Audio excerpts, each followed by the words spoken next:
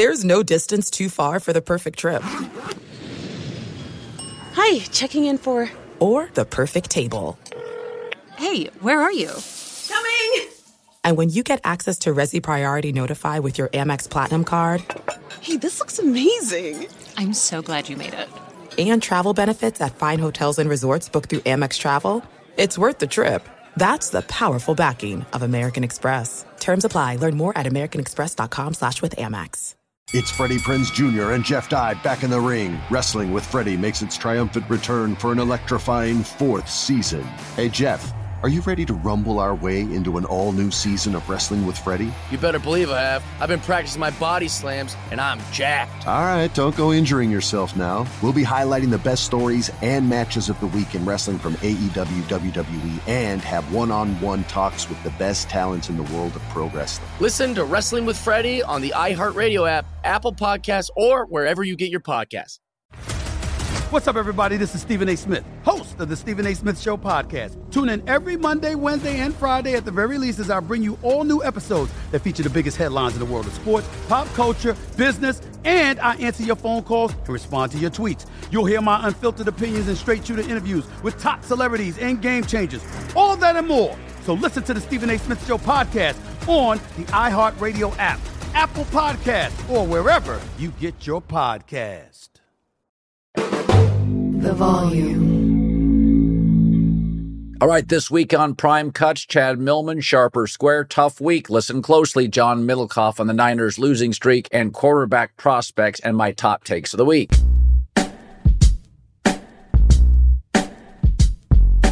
Let me start by applauding teams I don't applaud much, the Chicago Bears. So on the trade deadline, they went and gave up a second-round pick for a defensive end going into his prime, Montez Sweat from the Commanders. Now, Washington has a surplus of defensive linemen, so they moved Chase Young, erratic injuries, a bit of an ad-libber to the 49ers. But Montez Sweat is more reliable, and if you're going to pay a defensive player, who does Kansas City pay? Chris Jones, defensive lineman. Who do the Rams pay on defense? Aaron Donald, defensive lineman. If you go look at who the top GMs in the league are absolutely always willing to pay, it's a good edge rusher or elite interior defensive lineman, of which there are not many. So the Bears get a player in Montez Sweat for a second-round pick who will be better than 90% of the players they could draft in the second round and probably over half of the players they could draft in the first.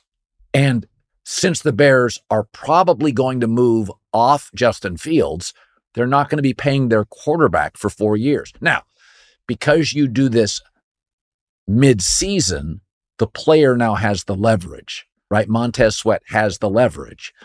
He knows what you gave up to get him. So the agent and the player have the leverage. But he's a really good player.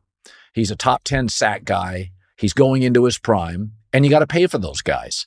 And he's better than anybody you're going to get in the second round. My guess on the defensive line, the elite edge rushers, the elite prospects, defensive linemen, those guys along with left tackles and star quarterbacks, they're gone in the first 8 to 12 picks. So I don't have a problem with it. I think Chicago fans look at the Chase Claypool move that didn't work. Chicago gives up a second-round pick for him. First, it's a lot easier to get a wide receiver out of college that's productive than an elite edge rusher in the second round. There are receivers everywhere in college football and everywhere in the draft. Look at the Rams, Puka Nacua, 5th round. He's a star. So, and also I even understood why the Bears rolled the dice on Chase Claypool. They were trying to decipher if Justin Fields could play, and all they had was Mooney, a small, twitchy receiver. Claypool was a big physical receiver who can block. I would struggle to give up a second for him, but you could see giving up a third. So they may have reached a little, but I got their reasoning in Chicago for doing the Chase Claypool deal. They had a tight end, Cole Kmet. They had Mooney.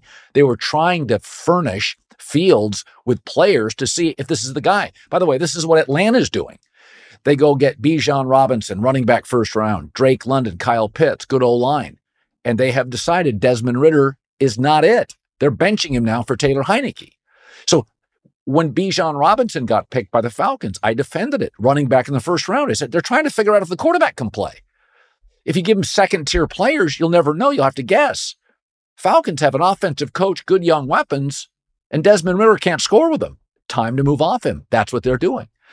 So Montez Sweat for the Bears, yes, you'll have to pay him. Okay. All right. The bottom line is you're going to draft another quarterback. You have the space to do it. And this dude can absolutely play going into his prime, mid to later 20s. And those guys cost money. I'm okay with the Bears doing it. All right. The 49ers giving up a third-round pick for Chase Young. Well, Chase Young can be an erratic player, sort of an ad-libber, and he's had some injuries.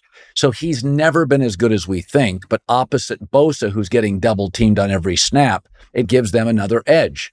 Now, that doesn't mean you're going to be great. I mean, Khalil Mack and Joey Bosa are playing for the Chargers, and they're underwhelming. They also have a coach many believe should be fired. But I think that what the 49ers are looking at, they got their first-round pick, they got their second-round pick, and you start looking at the third-round pick for the 49ers in this roster, who could start? I mean, they don't need a receiver. They don't need a running back. They've got their quarterback. Debo and Brandon Ayuk, they've got their receivers. They could use a corner and maybe a center, and they'll probably draft that with the first and second-round pick. So I get what they're doing. When you have a quarterback that you're really not paying anything to, and I mean, last player picked, you're not paying Brock Purdy anything. Roll the dice. And I think they look around and they see Jalen Hurts and they see Dak and they see that Lions offensive line. Remember, Dallas, Detroit, and Philadelphia in the NFC have 3 of the top 5 offensive lines in the National Football League. Now, the AFC is better than the NFC, but the NFC may have 3 of the top 4 or 5 offensive lines. Eagles, Lions, Cowboys. So one pass rusher is not enough. Armstead, Bosa, now Chase Young. If those teams, Detroit with Jared Goff, Eagles, Jalen Hurts, Dallas, Dak Prescott, have better quarterbacks than San Francisco and great O-lines, how do you equalize it? You roll the dice, you give up a third-round pick for Chase Young. I get it. Didn't give up a first, didn't give up a second, but by the third round, what percentage of players hit? How many people in the third round are going to be as talented as Chase Young and could immediately play for the 49ers? Even the guys they've hit on in the 4th, 5th, 6th, 7th round, most don't play and make an impact immediately. Brock Purdy's rare. So I get it. They're looking at the NFC. They're looking at those offensive lines. They're looking to those superior quarterbacks. Can Chase Young be an equalizer so Bosa's not double-teamed by good offensive lines on every snap? You know, I've said this before. It's one thing if your brother or sister was more successful than you and lives in another state or across town. But if they're more successful than you and they're your neighbor and you can see the cars and the beautiful house, it stings a little. It's one thing for Brock Purdy to struggle. But when he struggles at home on the same field with Joe Burrow, it's not great. And Burrow is brilliant. And Kyle Shanahan watches that and knows that, you know, he lost to Mahomes in a Super Bowl. And Kyle Shanahan knows his dad won Super Bowls with Elway. And Kyle Shanahan was a coordinator and had Matt Ryan and got beat by Tom Brady. He understands it. That he's had a Garoppolo, or his dad had quarterbacks in his career in Washington that weren't up to snuff. So when you have Burrow playing brilliant today and Purdy had that late fumble, what's the knock on Purdy? Small hands. Small hands equal fumbles. He got hit from behind. He had a really bad red zone interception, the kind of interception you just can't make. You probably couldn't find one of those in John Elway's career or in Patrick Mahomes' career. You can't throw an interception when a guy's 3 feet from you. He had another interception in the game. So now, Purdy can make throws. He threw the ball 2 or 3 times today. Tony Romo pointed it out to George Kittle. Really big time throws. So I still think Brock Purdy has talent, but he's a 7th round guy. He's smaller, doesn't have a big arm, mobile, not fast, smaller hands.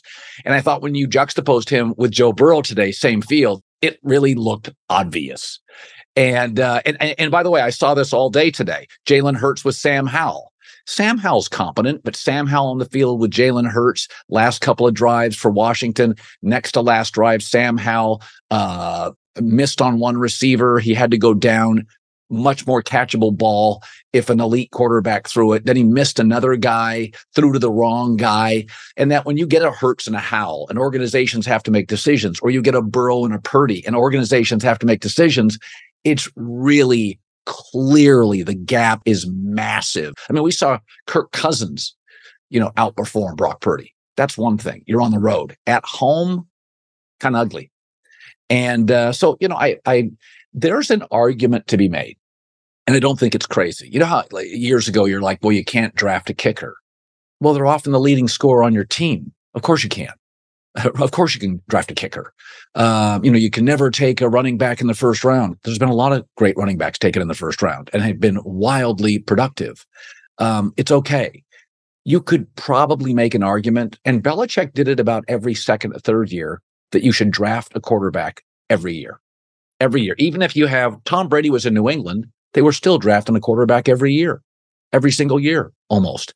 And Garoppolo got drafted in the second round, and Brady was winning Super Bowls. So I just look at San Francisco, and you can say, well, they really missed on Trey Lance, but they hit on Brock Purdy for a seventh round talent. CJ Beathard, that was a little bit of a miss. Garoppolo trade, that was a semi-hit, got to a Super Bowl.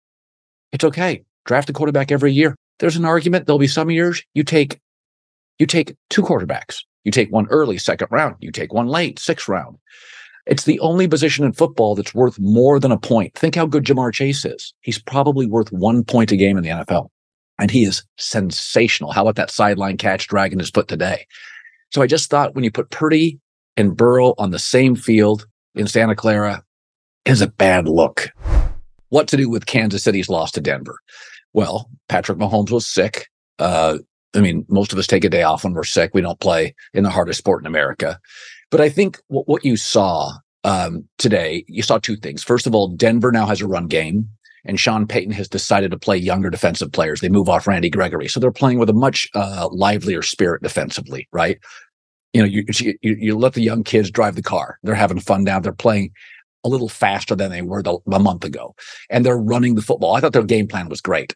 Running the ball. They've got a couple of capable backs. And what it does, it takes Mahomes out of rhythm. And Mahomes, not that he needs rhythm to be successful, but any quarterback wants to get in a rhythm. So when you sit on the bench, it's a 7-play drive. It's a 9-play drive. You're sitting on the bench watching. It's cold. You're sick. You're on the road. It all adds up. But there were two plays in this game. And this is really what you worry about. The trade deadline is Tuesday.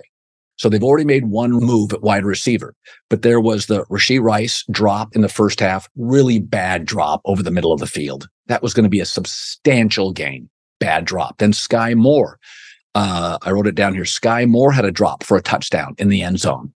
This team is not a great team.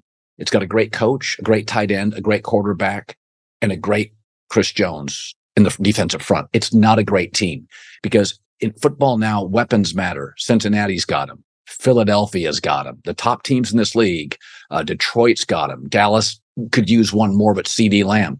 Weapons matter. They don't have an elite wide receiver. I'd argue the Chiefs not only don't have a 1, they don't have a 2. Rashee Rice is nice. At this point, he's a 3 or a 4. Maybe by the end of the year, he develops into a 2. So they go to the Jets. They get a receiver who knows their system. He's a 3 to a 4. So I do think it's something. I think against the Cincinnati or a Baltimore, and I think right now those teams are as good, and they just have more speed on the outside. Odell Beckham, T. Higgins, Jamar Chase, even Nelson Aguilar for Baltimore. These are veteran players who have been around. They can make plays. So there's a lot of things that compounded Mahomes' flu today on the road. Denver's running out of rhythm, lots of drops. But I would say the margin for error for Kansas City is slimmer this year. Think about it. Name the game they look great offensively. They haven't. They had a great first half, did the Chiefs, against Brandon Staley and the Chargers defense. They had a great first half. They really haven't put together a great game like what Cincinnati did today, where you really felt you were watching a Super Bowl level team beginning to end. I mean, you watch Cincinnati, interceptions, defensive plays, sacks, strips, Jamar Chase, Burrow, long drives, quick drives. When they get the interception, turn around, Burrow to Jamar Chase, right side end zone, like quick strike, like Cincinnati today. That's a masterclass on how to beat a really good team in the 49ers. Kansas City has not had one of those this year against a semi-quality team. Great half against the Chargers, who are a bit of an undercoached mess. So I wouldn't make too much of it, but I think it's a reality of what Kansas City is. They let Tyreek Hill go, agreed with it for all the picks they got, but they're really young. Sky Moore, Rice, they're really young wide receiver. And those guys aren't superstars. They're developing players who potentially become really nice complementary 2 and 3 receivers. I don't see Sky Moore as a 1. Rice could be a really strong 2. But this is Travis Kelce's team. Right? Go look at the targets and the catches today. This is Travis Kelce's offense and Mahomes and Andy Reid. There's a saying in football that winning is not a quarterback stat. And tonight's a great example. Kenny Pickett has significantly better wide receiving talent, significantly better roster, at home, much more support, better defensive front to pressure Will Levis. And Will Levis, for most of the night, outplayed him with a very Spartan, very mediocre receiving tight end core on the road, this franchise in a rebuild with multiple offensive line injuries. Now, it's important to note, because I know we have a history of, Brady going in the 6th round and Dak Prescott going in the 3rd or 4th round and Russell Wilson in the 3rd round. Remember, Will Levis was a 1st round. He was a lottery talent in terms of arm talent. He has a huge arm. Mom went to Yale, was a 4-point college student. He just turned people off in the interview process. A lot of the gun show stuff. Too cocky. So he was a 1st-round talent that dropped to the top of the 2nd. Kenny Pickett, 2 general managers told me, and a couple of the best guys in the league, Kenny Pickett was a top of the 3rd to middle 3rd talent, but he was a Pittsburgh kid, and the Steelers needed a quarterback now, and it was a bad quarterback class. And so you can see when they play, Levis has a significantly better arm, a special arm. He's bigger, stronger, thicker, plays with more confidence, easier thrower. Kenny Pickett doesn't have a lot of special, but he's got Pickens, Deontay Johnson, a couple of really good backs. I think a healthier offensive line. He's at home. Winning is not a quarterback stat, right? Now, obviously, the great quarterbacks win more than mediocre quarterbacks, or certainly bad quarterbacks. But you can see special with Will Levis. Kenny Pickett has played, I think, 21 games as a pro, and I think he's had 1 game with multiple touchdown passes. That is hard to do with this receiving core. Will Levis has played 2 games and has 1 multiple touchdown game. This was a big ask for him. Even on the final drive, that was a big ask. Under pressure, not a lot to work with. He drove him down the field. Will Levis is really, really good. And this is what I mean about Kenny Pickett. Folks, it just doesn't take long. I use the analogy all the time. I listen to music. I don't know anything about it. But if you watch The Voice or you watch American Idol, you can tell in 15 seconds who has talent. It doesn't take long. And none of us are music executives. I looked it up today. Burrow, Trevor Lawrence, Lamar Jackson, Herbert, Dak, Mahomes, Russell Wilson. You saw brilliance first year. Jared Goff and Tua, you saw brilliance when they finally got an offensive coach, McVay or Mike McDaniel.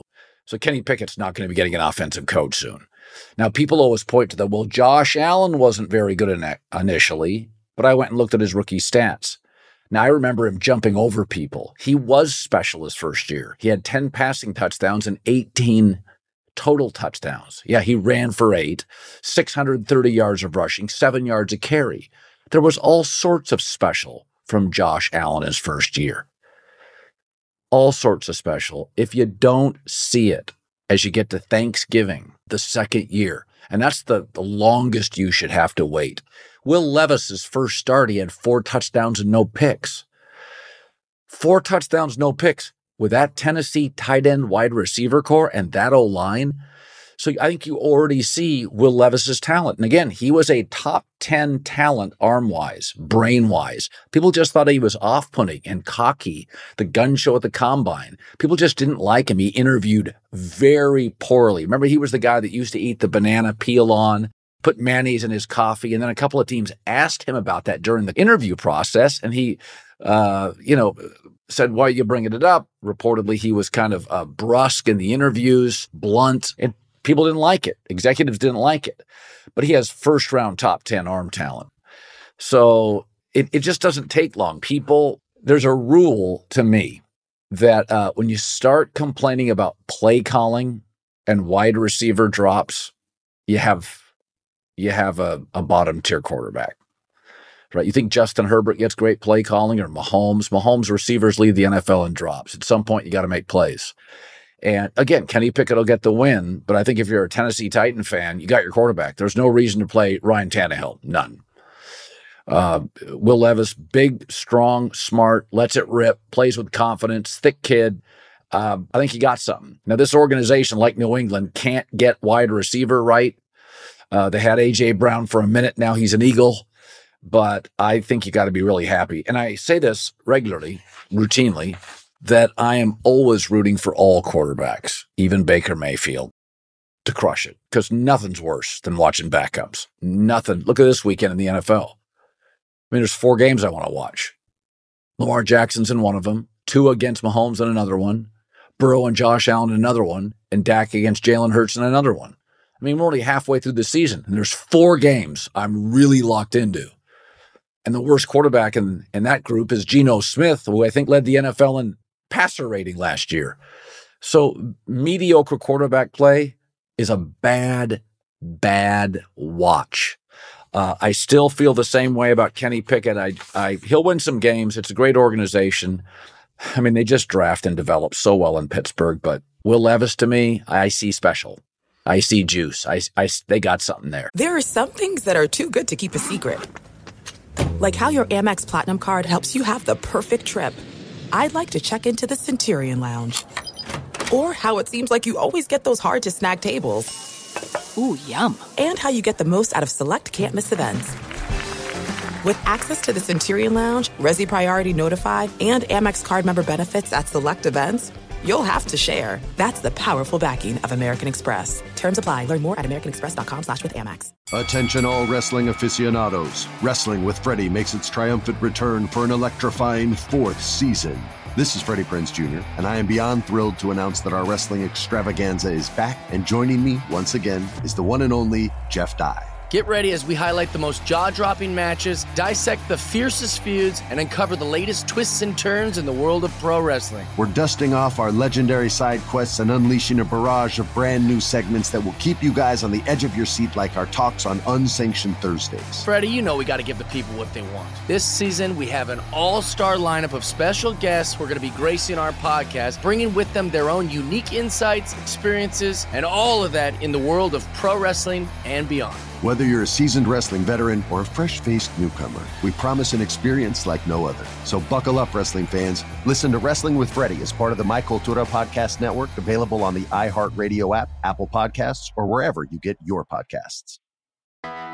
I'm Hannah Storm, and my podcast, NBA DNA with Hannah Storm, digs deep into the history of professional basketball, along with my own, as one of the first female sportscasters. Now let's get you up to speed on what else happened around the NBA today. We talk to all sorts of people I interacted with, from Dr. J to Charles Barkley, and recap iconic moments. Yes, he's got it. Here he comes. Way rock the baby to sleep and slam dunk. As well as some of the wild stories behind the scenes. We were like, what? What are we in for? The scoreboard crashes before we even tip a game off. Today, the NBA is a global sports and entertainment giant. Players are multimillionaires and cultural icons. Iguodala to Curry, back to Iguodala, up for the layup. Oh, blocked by James. LeBron James. And these stories are about how we got here, both on and off the court. And what's next? Listen to NBA DNA with Hannah Storm on the iHeartRadio app, Apple Podcasts, or wherever you get your podcasts.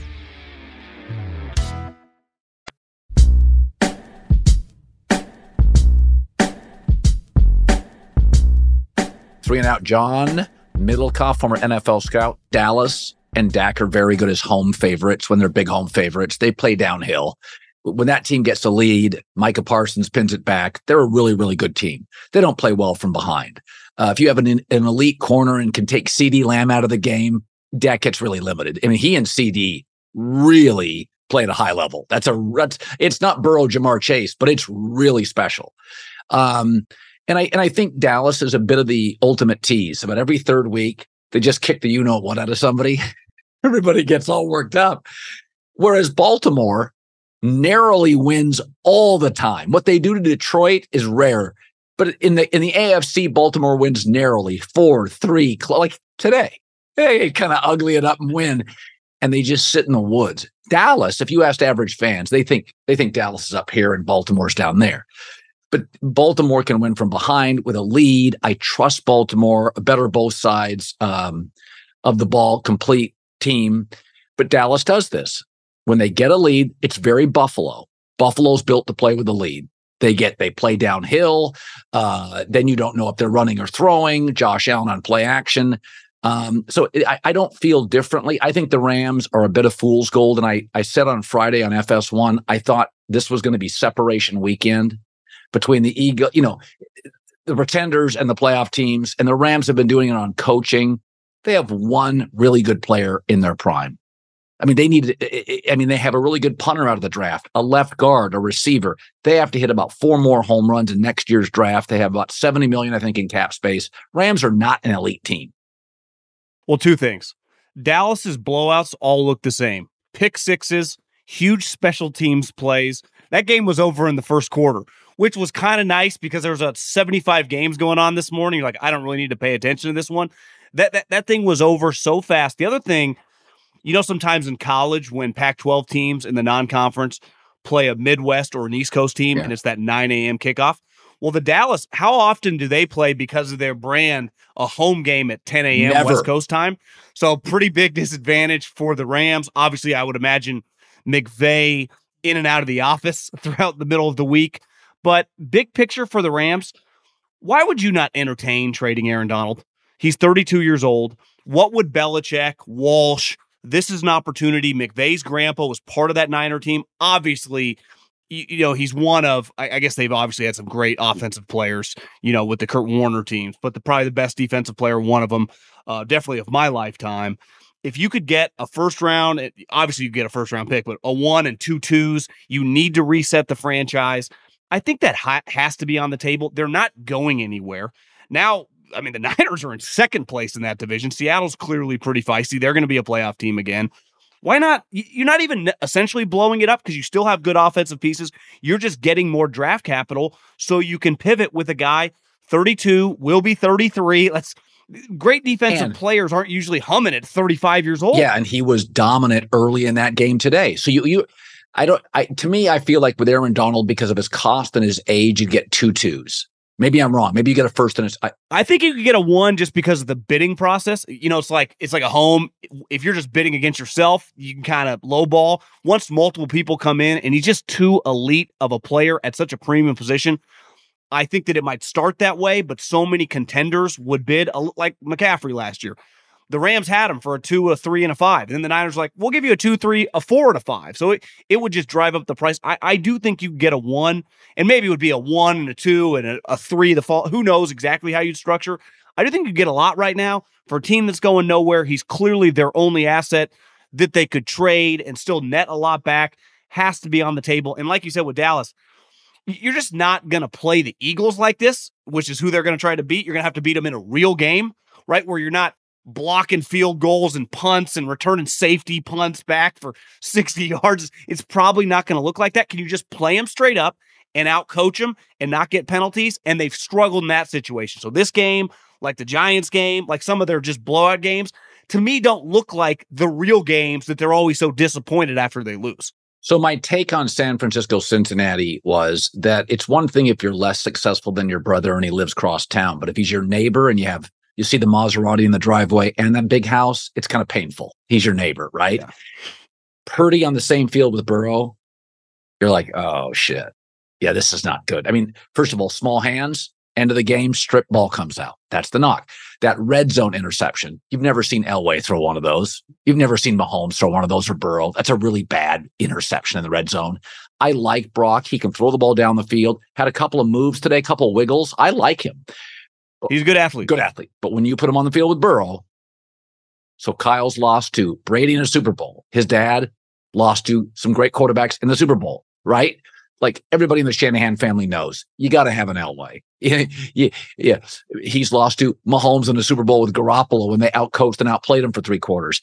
What do you do with Brock Purdy? Do you keep him in house? I mean, what do you do here? You know, when you put him on a field with Burrow, it's not the same game. Do you know what's weird in 49er land? Up until Saturday when he was cleared for concussion, it was looking like Sam Darnold was going to play.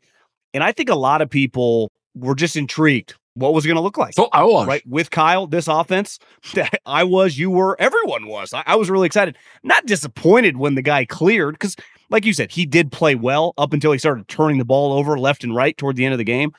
But this team is built, and this is why Kyle's been able to do it with middle-of-the-road Jimmy Garoppolo. Purdy's been better than that version of Jimmy, but win at such a high rate is because their defense dominated. And today I looked up toward the end of the game. The Bengals had close to 30 first downs. They obviously they have an elite quarterback, wide receiver duo. Higgins is healthy. Mixon looked like he was in his prime today, running over 49ers. Their defense is not the same, and they're not built. We've seen Kyle's record on these comebacks in the fourth quarter down 8 or more points. That's not how they've ever won.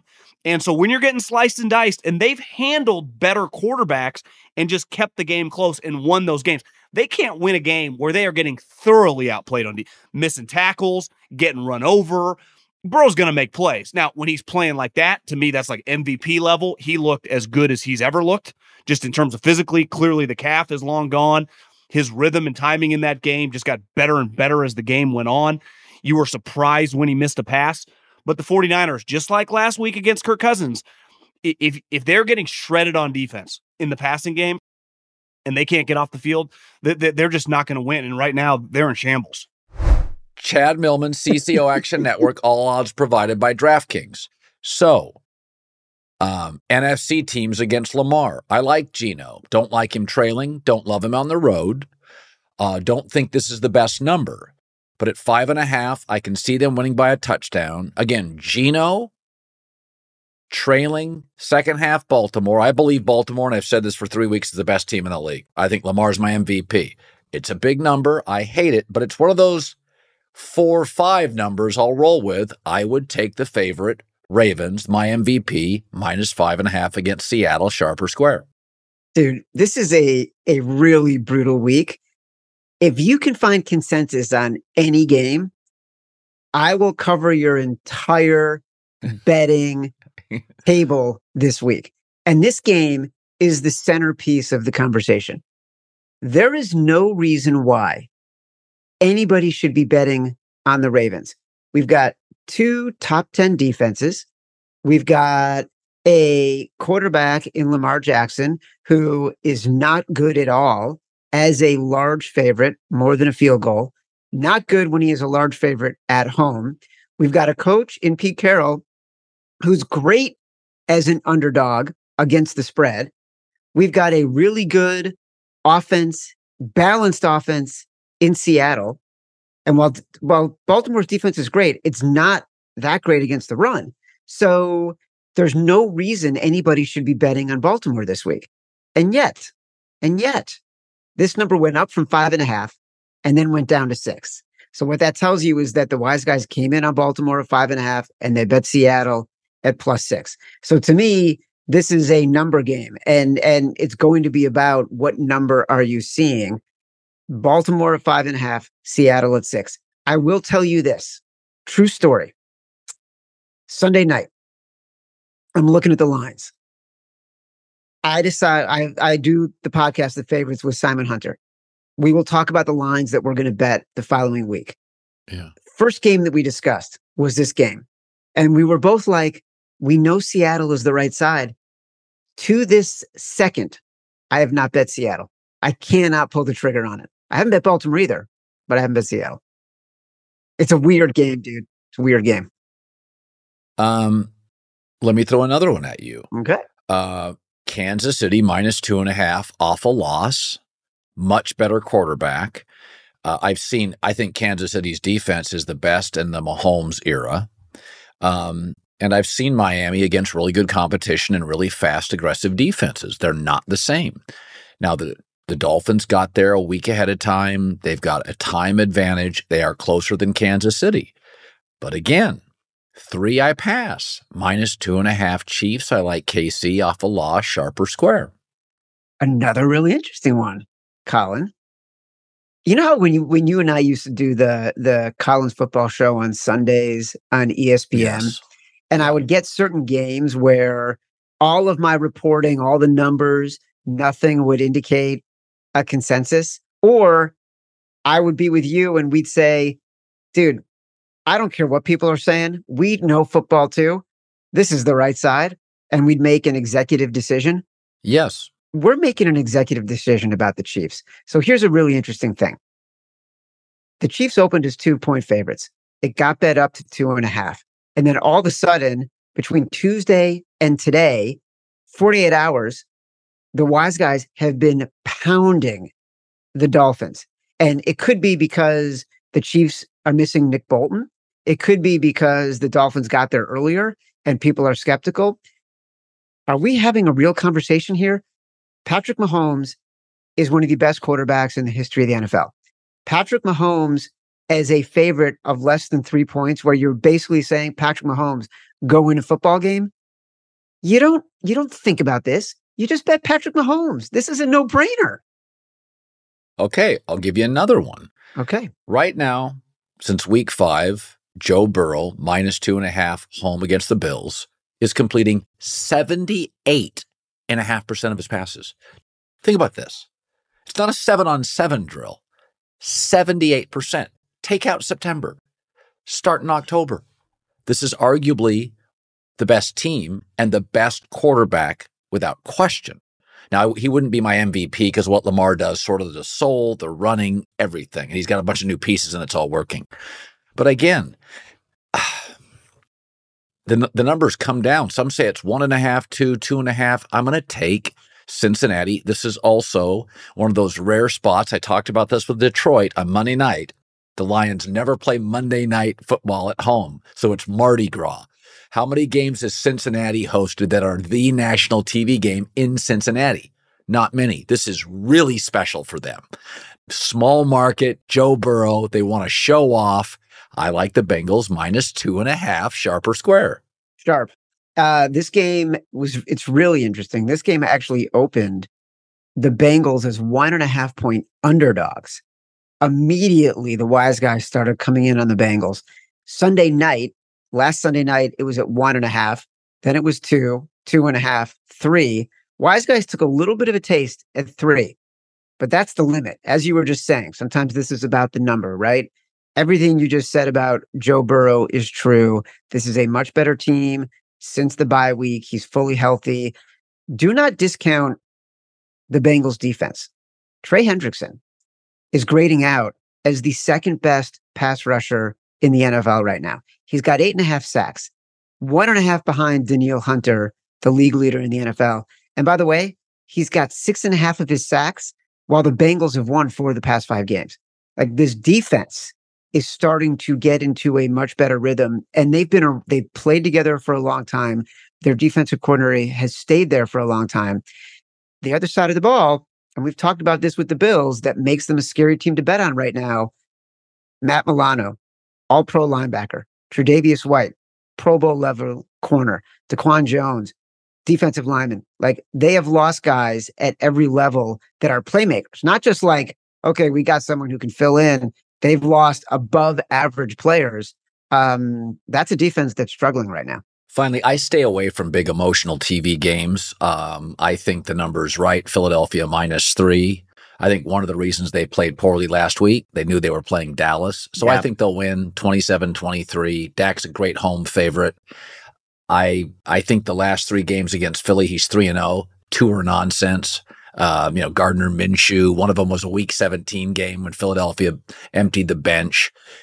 Just for our audience, it does feel like the number's right to me. Yes. Is there anything wise guys think? Exactly. It is split down the middle. No joke. Every single person I've spoken to, they find reasons to like the Eagles. They find reasons to like the Cowboys. I like the Eagles. Better coach, much better coach. I think they have a better roster. I think they are more comfortable winning, right? The Cowboys, sometimes you watch them play and they seem like a super emotional kid who, when things are going well, like they are the happiest person in the world. And when things aren't, they don't really know how to manage it. I think Dak is a little bit too boisterous for someone who has really never won anything and takes some of these things a little bit too sensitively. And I think Jalen is so even keel and so comfortable, whether you're winning or losing. The challenge is Jalen hurt? But I do think the Eagles as short favorites, to me, it's almost like the Chiefs. It's going to be hard for me not to take them if all I need them to do is win by a field goal.